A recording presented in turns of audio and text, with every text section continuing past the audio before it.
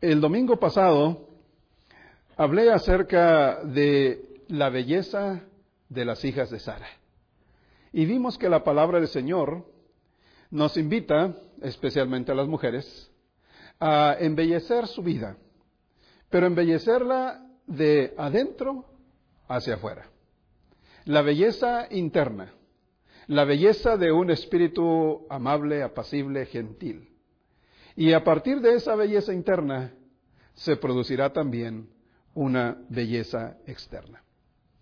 Cuando hablamos del tema del hogar, de la familia y del matrimonio, hay un principio bíblico pero muy importante, hermanos. Hay un principio de la Biblia que dice que si Jehová no edifica la casa, en vano trabajan los que la edifican. Y esto, amados hermanos, se refiere a nuestro hogar, a nuestra familia. En forma poética y en forma metafórica, se utiliza aquí la palabra casa, edificar una casa. No porque Dios no sepa de construcción de casas, pero el tema, hermanos, es el hogar, la familia, el matrimonio.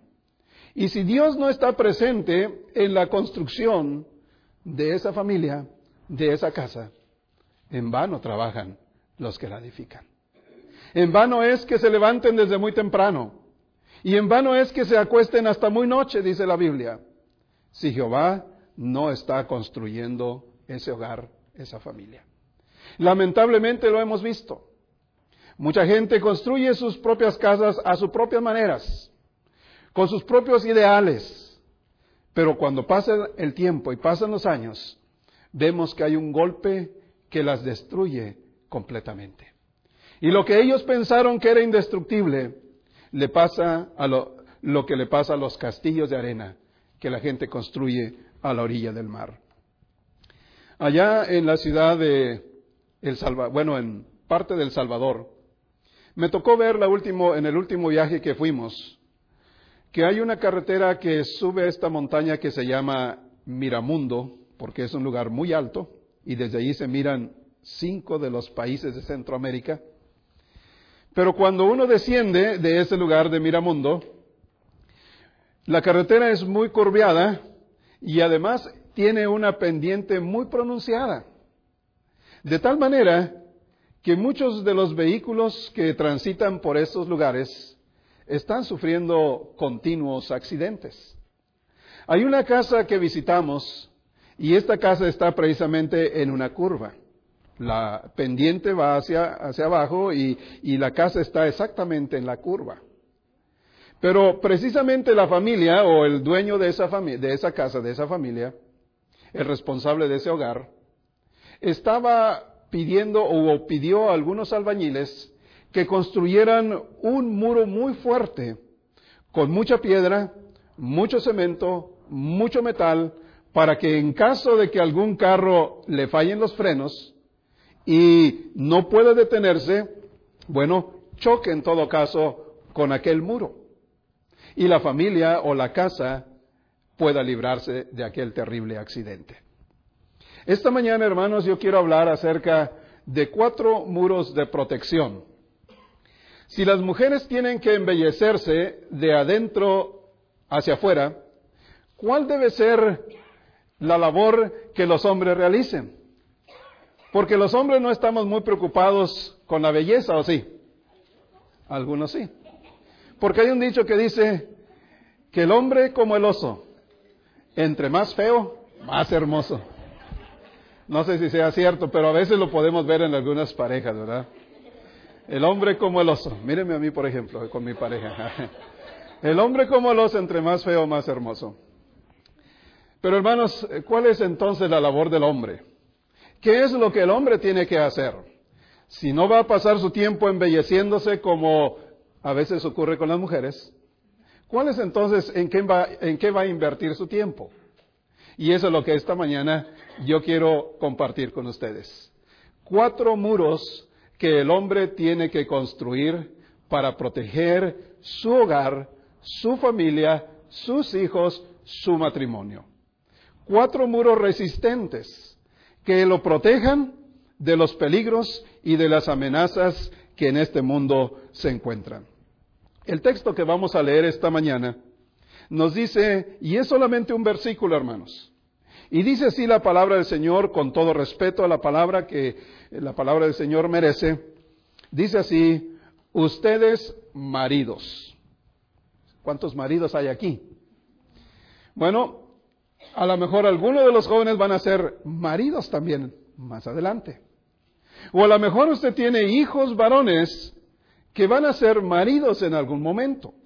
Así que escuche con atención, porque usted como madre es la mano que mueve la cuna que moverá al mundo en últimas instancias.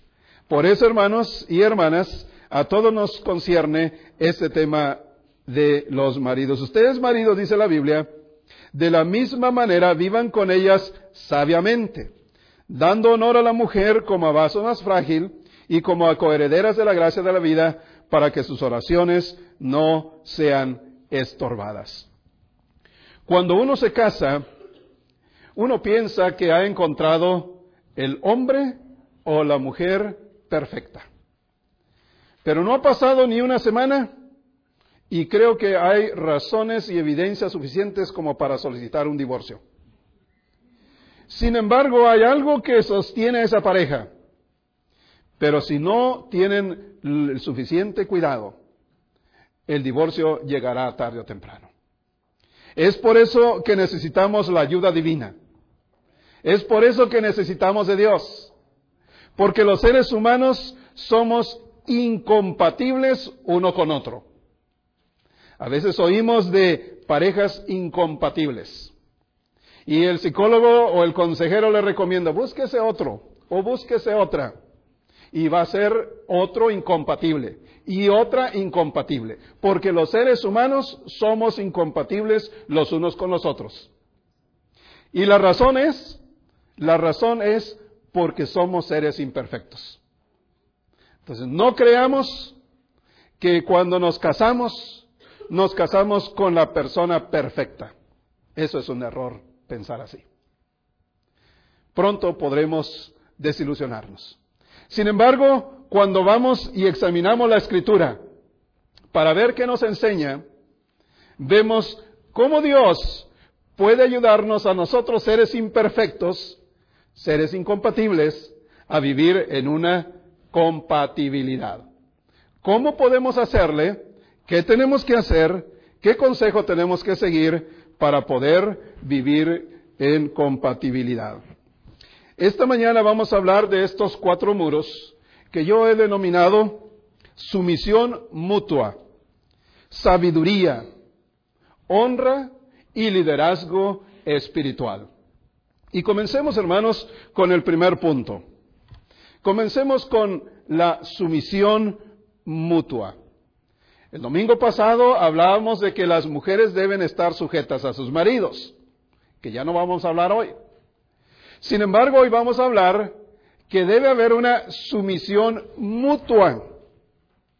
Algo que corresponde a los hombres construir en nuestra relación familiar y relación matrimonial es la sumisión mutua. Si abren sus Biblias, por favor, en la carta a los Efesios, y este pasaje no lo tengo escrito aquí en la pantalla, pero si usted abre su Biblia en la carta a los Efesios, capítulo 5 y versículo 21, la palabra del Señor nos enseña acerca de esta sumisión mutua, es decir, de uno para con otro. Generalmente, hermanos, cuando se habla acerca de la relación matrimonial, se utiliza este pasaje de Efesios 5, pero casi todo mundo arranca del versículo 22, donde dice, las casadas estén sujetas a sus maridos. Y casi todo mundo, cuando habla del matrimonio, habla de este versículo 22.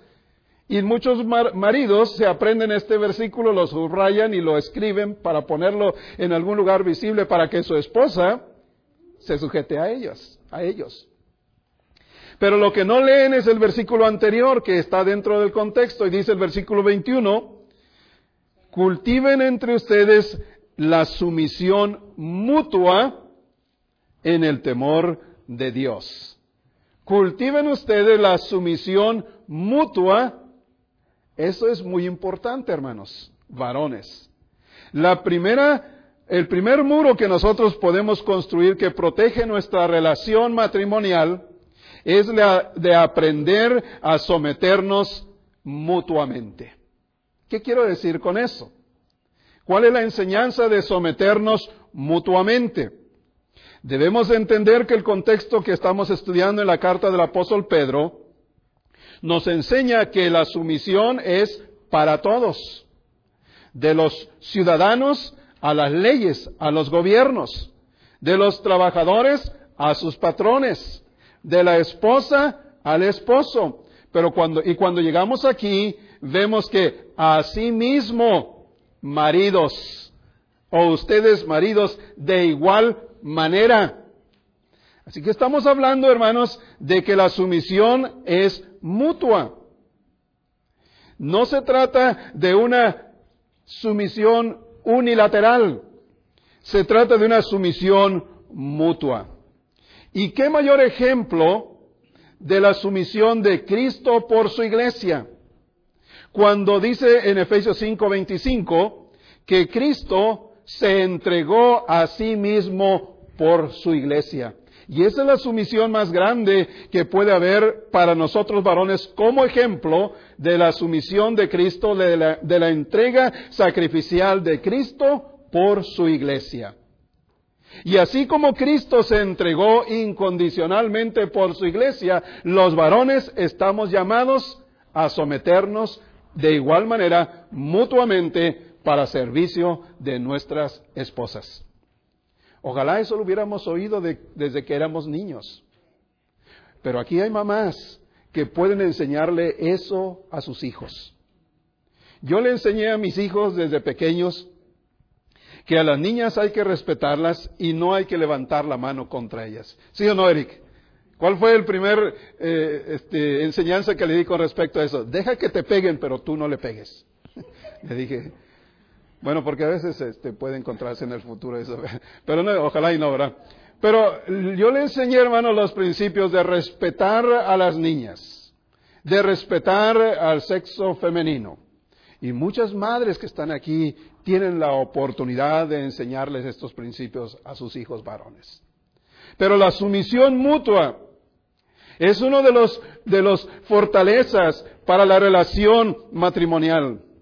Y quizás el ejemplo más típico que pudiera enseñarnos eso, es cuando usted maneja por una carretera y encuentra un puente de un solo carril. ¿Quién le ha tocado manejar por una carretera donde encuentra un puente con un solo carril? Solo pasa un carro a la vez. Hay un letrero a la entrada del puente que ustedes saben que dice yield, que significa ceder el paso. Pero del otro lado del puente está también el mismo letrero. Cuando usted va de aquí para allá dice yield, que es ceder el paso. Usted tiene que fijarse si no viene un carro de allá para acá, si no hay alguien ya antes de usted, y entonces si no hay nada, usted puede pasar. Pero cuando viene de regreso, mire exactamente el mismo letrero de allá para acá, dice también yield. ¿Qué significa eso? Significa que hay que ceder el paso. Si alguien llegó primero, si alguien ya estaba allí, si alguien ya va cruzando el puente, entonces hay que dejarlo que pase. Porque si no, entonces le va a pasar lo que a mí me pasó en una ocasión en la Ciudad de México. Iba manejando y de pronto había un solo carril y yo me paré ahí y entonces dije, pues yo paso aquí porque yo paso. Y entonces de allá para acá también se metió uno en ese carril y entonces en ese tiempo era mi novia, mi esposa, ¿verdad? Y, hazte un lado. No, yo aquí llegué primero. Hazte un lado porque se va. Y los otros ya estaban empezando a bajar del carro. Dije, no, pues entonces me hago un lado, ¿verdad? Y eso me volvió a pasar en la ciudad de Tijuana. Iba yo en un carril y entonces vi que otro carro me quería rebasar y entonces hice mi carro a un lado para que no me rebasara. y lo hice más para allá para que no me, pues ¿cómo me iba a ganar? ¿Cómo iba a pasar primero que yo si yo tenía tiempo esperando allí? Pero de pronto al emparejárseme, uno de los que estaba manejando en el lado sacó una pistola y me la enseñó. Le dije, pásele señor, pásele. Porque si no hace uno eso, entonces va a haber conflictos. La sumisión mutua se necesita en el hogar. Por ejemplo, si la casa hay que pintarla, que es un asunto secundario, ¿cómo vamos a nosotros varones decir, no, aquí se tiene que pintar de color café, o color negro todo, o rojo, como decía mi hijo, que tiene que pintarse todo rojo? A la mujer le gustan otros colores. ¿Qué le cuesta a uno decir, está bien, vamos a pintar el color que sea, vamos a llevar la fiesta en paz? Sumisión mutua. Eso es lo que los varones tenemos que aprender, la sumisión mutua. Conozco una familia donde el que tiene la habilidad para cocinar es él. Y él es el que cocina siempre en su casa. Bueno, la mayoría de las veces que yo lo conocí, todo el tiempo que lo conocí, él es el que cocina todo el tiempo. Y ella está bien contenta, porque ella no le toca cocinar. Pero si tiene la habilidad de cocinar él, está bien. ¿Por qué se tiene que decir, no, tú eres la mujer, tú tienes que cocinar? Si él es el que sabe cocinar mejor que la mujer, que le quedan mejor los guisos, óigame, a mí me gusta cómo guisaba ese hermano. Me invitó varias veces y es de El Salvador, así que cocina muy bien allá. Ahora, si la mujer es la que tiene la capacidad de manejar las finanzas y los dos están de acuerdo en que ella maneje las finanzas del hogar, ¿por qué el hombre va a decir, no, a mí dame el cheque y yo lo tengo que manejar y se lo malgasta por allá? ¿Solo porque es el hombre tiene que manejar las finanzas? No. Si alguien tiene la habilidad de hacer algo en el hogar, la sumisión mutua. La única cosa que el hombre debe tener y debe de manejar bien es la última parte que vamos a mirar con respecto al liderazgo espiritual. Pero en la cuestión de otros asuntos, es sumisión mutua. Segundo punto. Recuerden que no estamos en competencia en el matrimonio, no estamos en una lucha de a ver quién gana, a ver quién triunfa, estamos en una camaradería para formar un equipo en nuestra familia, en nuestro hogar, en nuestro matrimonio. Así que el segundo muro que necesitamos crear nosotros como varones es la de vivir con ellas sabiamente. Vivir con ellas sabiamente. Esta es una frase muy importante, hermanos. Vivir con ellas sabiamente implica conocerla. Fíjense que la Biblia no dice que necesitamos entender a nuestra esposa. Porque ustedes saben, en Facebook hay una fotografía de un librote que está desde el piso hasta por acá. Y dicen, este es el libro que explica cómo entender a la mujer. A veces es difícil, ¿verdad? También nosotros como hombres somos difíciles de entender, ¿sí o no? Sí, bueno, hay algunos varones más difíciles de entender, especialmente cuando los varones se encierran en su cajón de la nada. Porque ese cajón de la nada, para las mujeres no lo pueden entender, cómo el varón puede estar pensando en nada. Las mujeres no pueden hacer eso, pero los hombres podemos encerrarnos en nuestro cajón de la nada. No tiene nada. ¿Qué estás pensando, amor? Nada. Y es serio, es nada. Pero ¿cómo puedes estar pensando nada? Bueno, a veces no se entiende eso. Pero afortunadamente la Biblia no nos dice que debemos de entendernos, dice que debemos de conocernos. Y cuando se trata del varón, el segundo muro que tiene que construir con fortaleza, con algo duro y firme, persistente, es conocer a nuestra esposa. Debemos de conocer sus necesidades emocionales más básicas.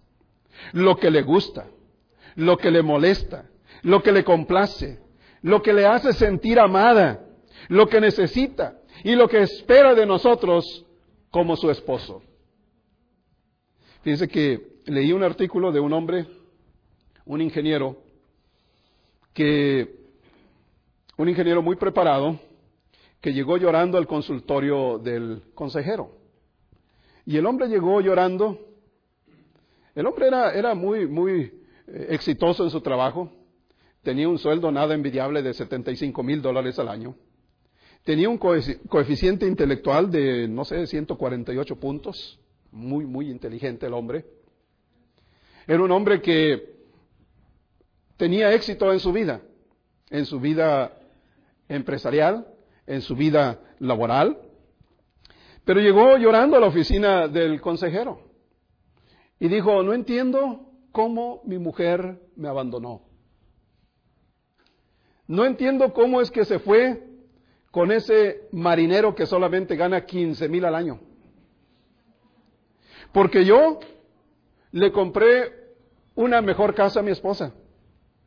Ella no estaba conforme con la casa que teníamos y le compré una casa mejor. Le cambié el carro viejo que tenía por un carro nuevo. Le compré los muebles que quería para la casa.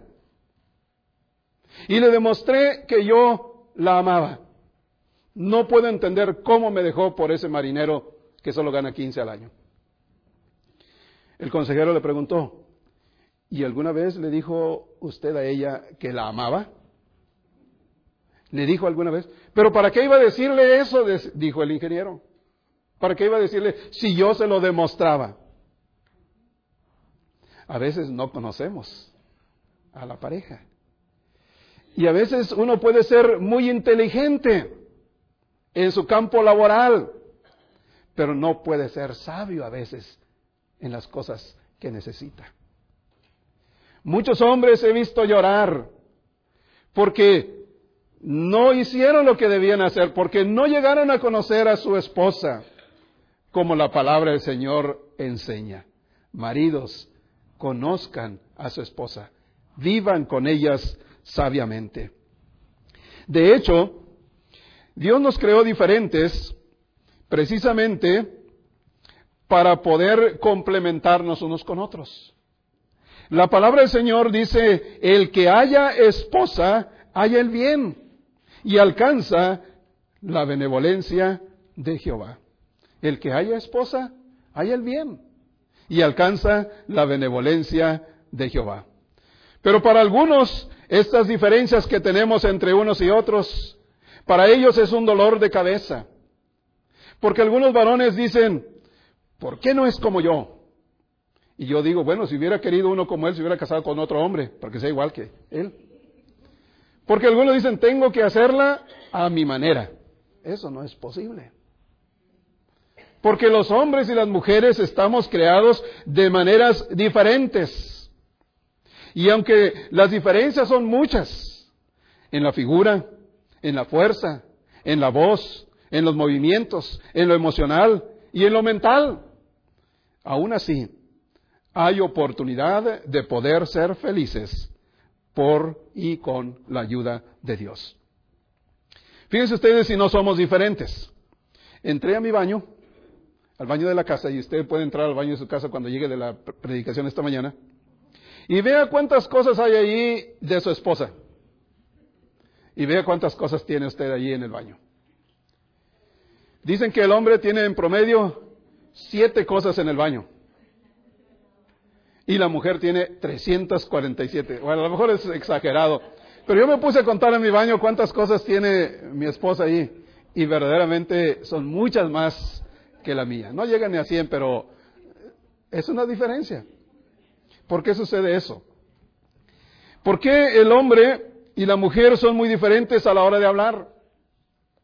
Dice un estudio científico en la Universidad de Harvard que reunieron a un grupo de niños y de niñas de ciertas edades y los pusieron a jugar.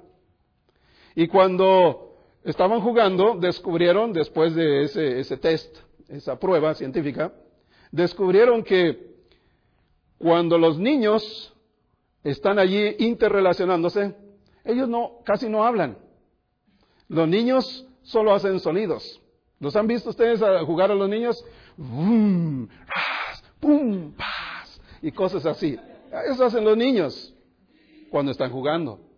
Y las niñas cuando están jugando, están hablando. Están jugando con, ay, su muñequita y todas las cositas. Es una diferencia. Y eso muchas veces no cambia hasta la edad que ya se van a morir. Porque el hombre es de pocas palabras y la mujer es de muchas palabras. Mientras que la mujer tiene 50,000 palabras para hablar al día, el hombre apenas tiene 10,000 palabras para hablar. Por eso cuando el hombre llega a su casa y espera que la mujer la mujer más bien espera al varón, ¿verdad? Y espera hablar con él, el hombre ya gastó sus 10,000 palabras allá en el trabajo. Y la mujer, si no ha ido a trabajar, apenas tiene las 49,000 palabras todavía para hablar. Somos diferentes y tenemos que conocernos unos a otros. Este es un muro que nosotros como varones tenemos que agrandar, tenemos que crear, tenemos que construir para el bien de nuestra familia, de nuestro hogar, de nuestra relación. ¿Conoce usted las 5 necesidades más básicas de su esposa? ¿Quién los conoce? ¿Sabe usted cuál es la necesidad básica número 1 de las mujeres? De su esposa específicamente, ¿lo conoce? ¿Sabe? Muchachos que están aquí, jóvenes, no hay, o no conocen. Pues le voy a mencionar las 5 necesidades básicas de la mujer. Y las mujeres que están aquí me pueden invitar a comer por ahí, ¿no es cierto? Pero pueden estar de acuerdo o no con estas, en términos generales, lo que son las necesidades más básicas de la mujer. La primera necesidad básica de la mujer es el afecto, la ternura. Si eso no se da en un hogar, en un matrimonio, es bien duro. Si no hay ternura y afecto del hombre para la mujer, del esposo para la esposa, difícilmente se van a dar las cosas. La segunda cosa importante para la mujer es la comunicación. Es la comunicación. La mujer quiere saber de todo. Y eso funciona con un matrimonio de ¿cuántos años? 50 años. La comunicación es importante, varones. Aunque esté cansado, aunque le duele la espalda, es algo que tenemos que construir en nuestra relación. Claro que la esposa también debe tener una comprensión con respecto a eso. Pero la comunicación es muy importante para construir esta relación con sabiduría. La tercera necesidad más básica es la honestidad, la franqueza. La cuarta necesidad de la mujer es la seguridad, la protección, sentirse firme y segura con su esposo. Y si hay una seguridad financiera, dirían las mujeres, mucho mejor. Y en quinto lugar, el compromiso familiar. Porque la mamá está esperando que su esposo sea el tipo de hombre que su hijo pueda imitar. Y espera de igual manera que el esposo sea un ejemplo para la hija, a fin de que cuando llegue el momento de buscar un hombre, lo busque con esas características del papá. Son necesidades que el hombre tiene que conocer de su esposa. Y yo ofrecí una clase aquí que invité a las parejas las necesidades de él y las necesidades de ella, y nada más vinieron unos cuantos sábados. Pero me gustaría que eso se continuara, porque es un muro que creamos, que construimos para el bien de nuestras propias familias. Si a usted le interesa sobre ese tema, póngase de acuerdo aquí con Noé y Carolina y podemos continuar con esos estudios. El tercer muro que vamos a hablar es honrar a la mujer. Es la honra para la mujer. Y la Biblia dice aquí, dando honor a la mujer como a vaso más frágil. Noten que la Biblia no dice que los hombres son fuertes y que ellas son frágiles. No dice eso. Los hombres también somos frágiles. Los varones también nos quebrantamos. También lloramos los hombres.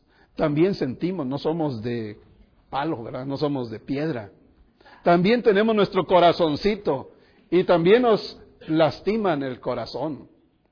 Pero aquí la Biblia dice que los hombres tenemos que tratar a la mujer dándole honor como a vaso más frágil. Esta fragilidad de la mujer no se refiere a que la mujer es más débil en cuestión de la inteligencia en ninguna manera. Hay mujeres muy inteligentes que nos sorprenden con su inteligencia, que nos contagian con su inteligencia.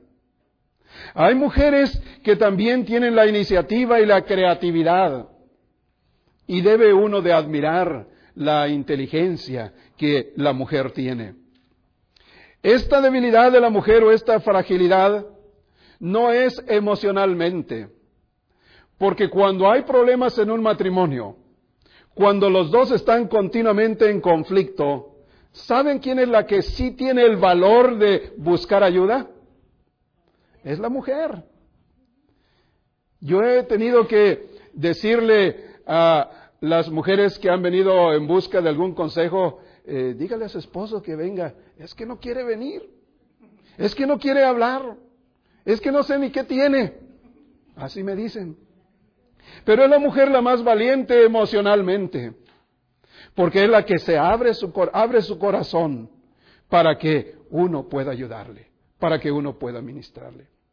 Entonces, esa fragilidad de la mujer no se refiere al intelecto, no se refiere a sus emociones, no se refiere tampoco a su espiritualidad. Se refiere a una sola cosa: la mujer es frágil en cuestión de su complexión física. Es en fuerza nada más. Aunque aún así, hay mujeres muy fuertes. Por ahí hay videos donde la mujer, cuando está en un momento de extrema crisis, por ejemplo, sufre un accidente y el hijo queda atrapado debajo del carro, y no hay manera de levantar el carro. Ha habido ocasiones que la mujer tiene suficientes fuerzas para levantar el carro y librar a su hijo de aquel accidente. ¿Cómo le hizo? Bueno, hay un Dios allá arriba, ¿verdad?, que controla las vidas de las mujeres, pero hay mujeres muy fuertes. Entonces, lo que sí es cierto, que cuando en un matrimonio el hombre es de 6 pies de altura y 2 pulgadas, y la mujer es de 5 pies y 1 pulgada, imagínense la diferencia de fuerza. El hombre se va al gimnasio y tiene músculos y un six-pack acá y luego la mujer no ha hecho ejercicio y está ahí en la casa cuidando a los niños. O sea, la diferencia de fuerzas es mucha. ¿Cómo se va a poner un marido a encontrarse físicamente en un pleito con su esposa? La mujer va a perder. La mujer va a perder en ese sentido. Por eso, hay mujeres que no se dejan, por cierto, ¿verdad? Y se ponen al tú por tú, se ponen con un hombre de 6 pies y 4 pulgadas y ellas miden 5 pies y 1 pulgada y se ponen al tú por tú. Van a perder. Quizá debieran usar esa estrategia que aprendí de uno de mis maestros. Dice: si alguien te saca a pelear, o si alguien te reta a pelear, tú piensa, si es más grande que tú y te va a ganar, ¿para qué pelear? Si es más chiquito que tú, pues le vas a ganar, ¿para qué pelear? Y si son iguales, pues entonces nadie va a ganar, ¿para qué pelear? A lo mejor conviene de vez en cuando pensar así, ¿verdad? Ese maestro, recuerdo, nos enseñó algunas cosas que todavía hasta hoy recuerdo. Pero debemos honrar a la mujer, hermanos. Y la honra que se refiere aquí, hermanos, significa respetarla. Significa valorarla. Significa darle valor a su tiempo, sus ideas, sus esfuerzos, sus metas. Es enseñarle a nuestros hijos, hermanos, enseñarles que ella no es la esclava de la casa, ni es la esclava de los hijos, Ella debe tener el lugar como nuestra esposa, como nuestra compañera, como nuestra mejor amiga. Le preguntaron a un hombre y le dijeron, ¿cuál es la lección que tú piensas que debiste haberle enseñado más a tus hijos? Y este hombre, escritor de libros, dijo, creo que lo que me faltó enseñarle a mis hijos es enseñarles agradecimiento. Porque si uno le enseña a sus hijos el agradecimiento por su mamá, por lo que ella hace, por cuando se va de viaje. Yo sufro cuando mi esposa se va de viaje. Bueno, ahora ya están grandes mis hijos, pero cuando estaban niños pequeñitos, ¿cómo ansiaba el día que regresara de México para que ya se encargara de ellos? Porque y yo estoy profundamente agradecido, ¿verdad? Porque ella tiene una paciencia para sus hijos que a mí, ustedes saben, hijos, ¿verdad? Pero a veces me impacientan muy rápidamente. He tratado de ser un buen padre para ellos, pero me falta en eso. Pero mi esposa tiene mucha paciencia. Y quizás lo que necesitamos enseñar a nuestros hijos es ser agradecidos con la mamá. Y enseñarles el respeto por ella. Y aquí voy a decir algo que a lo mejor algunos no están de acuerdo conmigo. Pero la esposa debe ser más importante que la propia mamá de uno. A lo mejor algunos no pueden estar de acuerdo. No, oye, pero mi mamá, bueno, porque déjeme decirle que de todas las relaciones que formamos en la vida, la relación más importante y más profunda en todos los aspectos es con nuestra esposa. La mamá es una relación importante también. Y la Biblia dice, honra a tu padre y a tu madre, es cierto. Pero si comparamos una con otra, bueno, no hay comparación, porque el amor por nuestra madre es basado en el respeto que Dios dice, honra a tu padre y a tu madre. Pero en la relación con la esposa, tenemos que darle el honor a nuestra esposa. Si tú tienes un carro y vas manejando en tu carro y llevas a tu mamá y llevas a tu esposa, ¿quién se sienta en el asiento de enfrente a tu lado? Si sientas allí a tu mamá. Y las mamás, las suegras tienen que aprender eso. Si quieren ver felices a sus hijos, si quieren que su yerno, su nuera vivan bien con su hogar, su familia, y si son honestas consigo mismo, les toca en el asiento de atrás. A lo mejor muchos no están de acuerdo con eso. Pero la Biblia dice que nosotros tenemos que dar honor a nuestra esposa. Por último, perdón.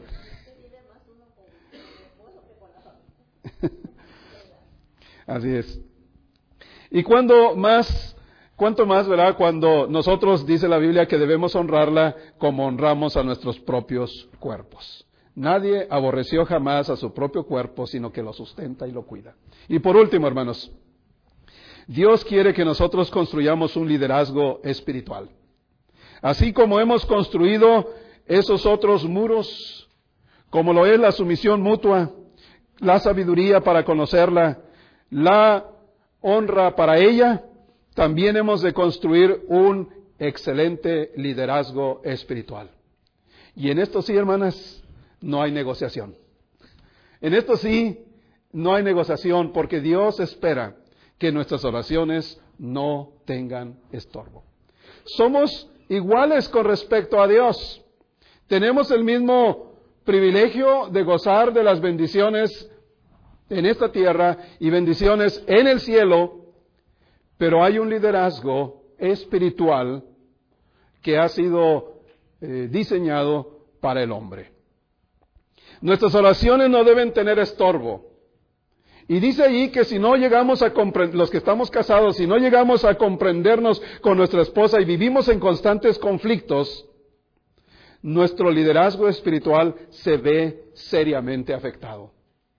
Por eso yo siempre digo que si mi esposa no me cree lo que yo estoy predicando aquí, yo mejor me dedico a otro trabajo. Si mis hijos no me creen lo que yo predico aquí, es preferible que yo esté haciendo otra cosa. Pero los primeros que me van a conocer, los primeros que van a juzgar mi actitud, mi vida, son mis hijos y mi esposa. Yo debo ser un líder espiritual para ellos, para que mis oraciones y mis predicaciones también, pongo allí entre paréntesis, no tengan estorbo.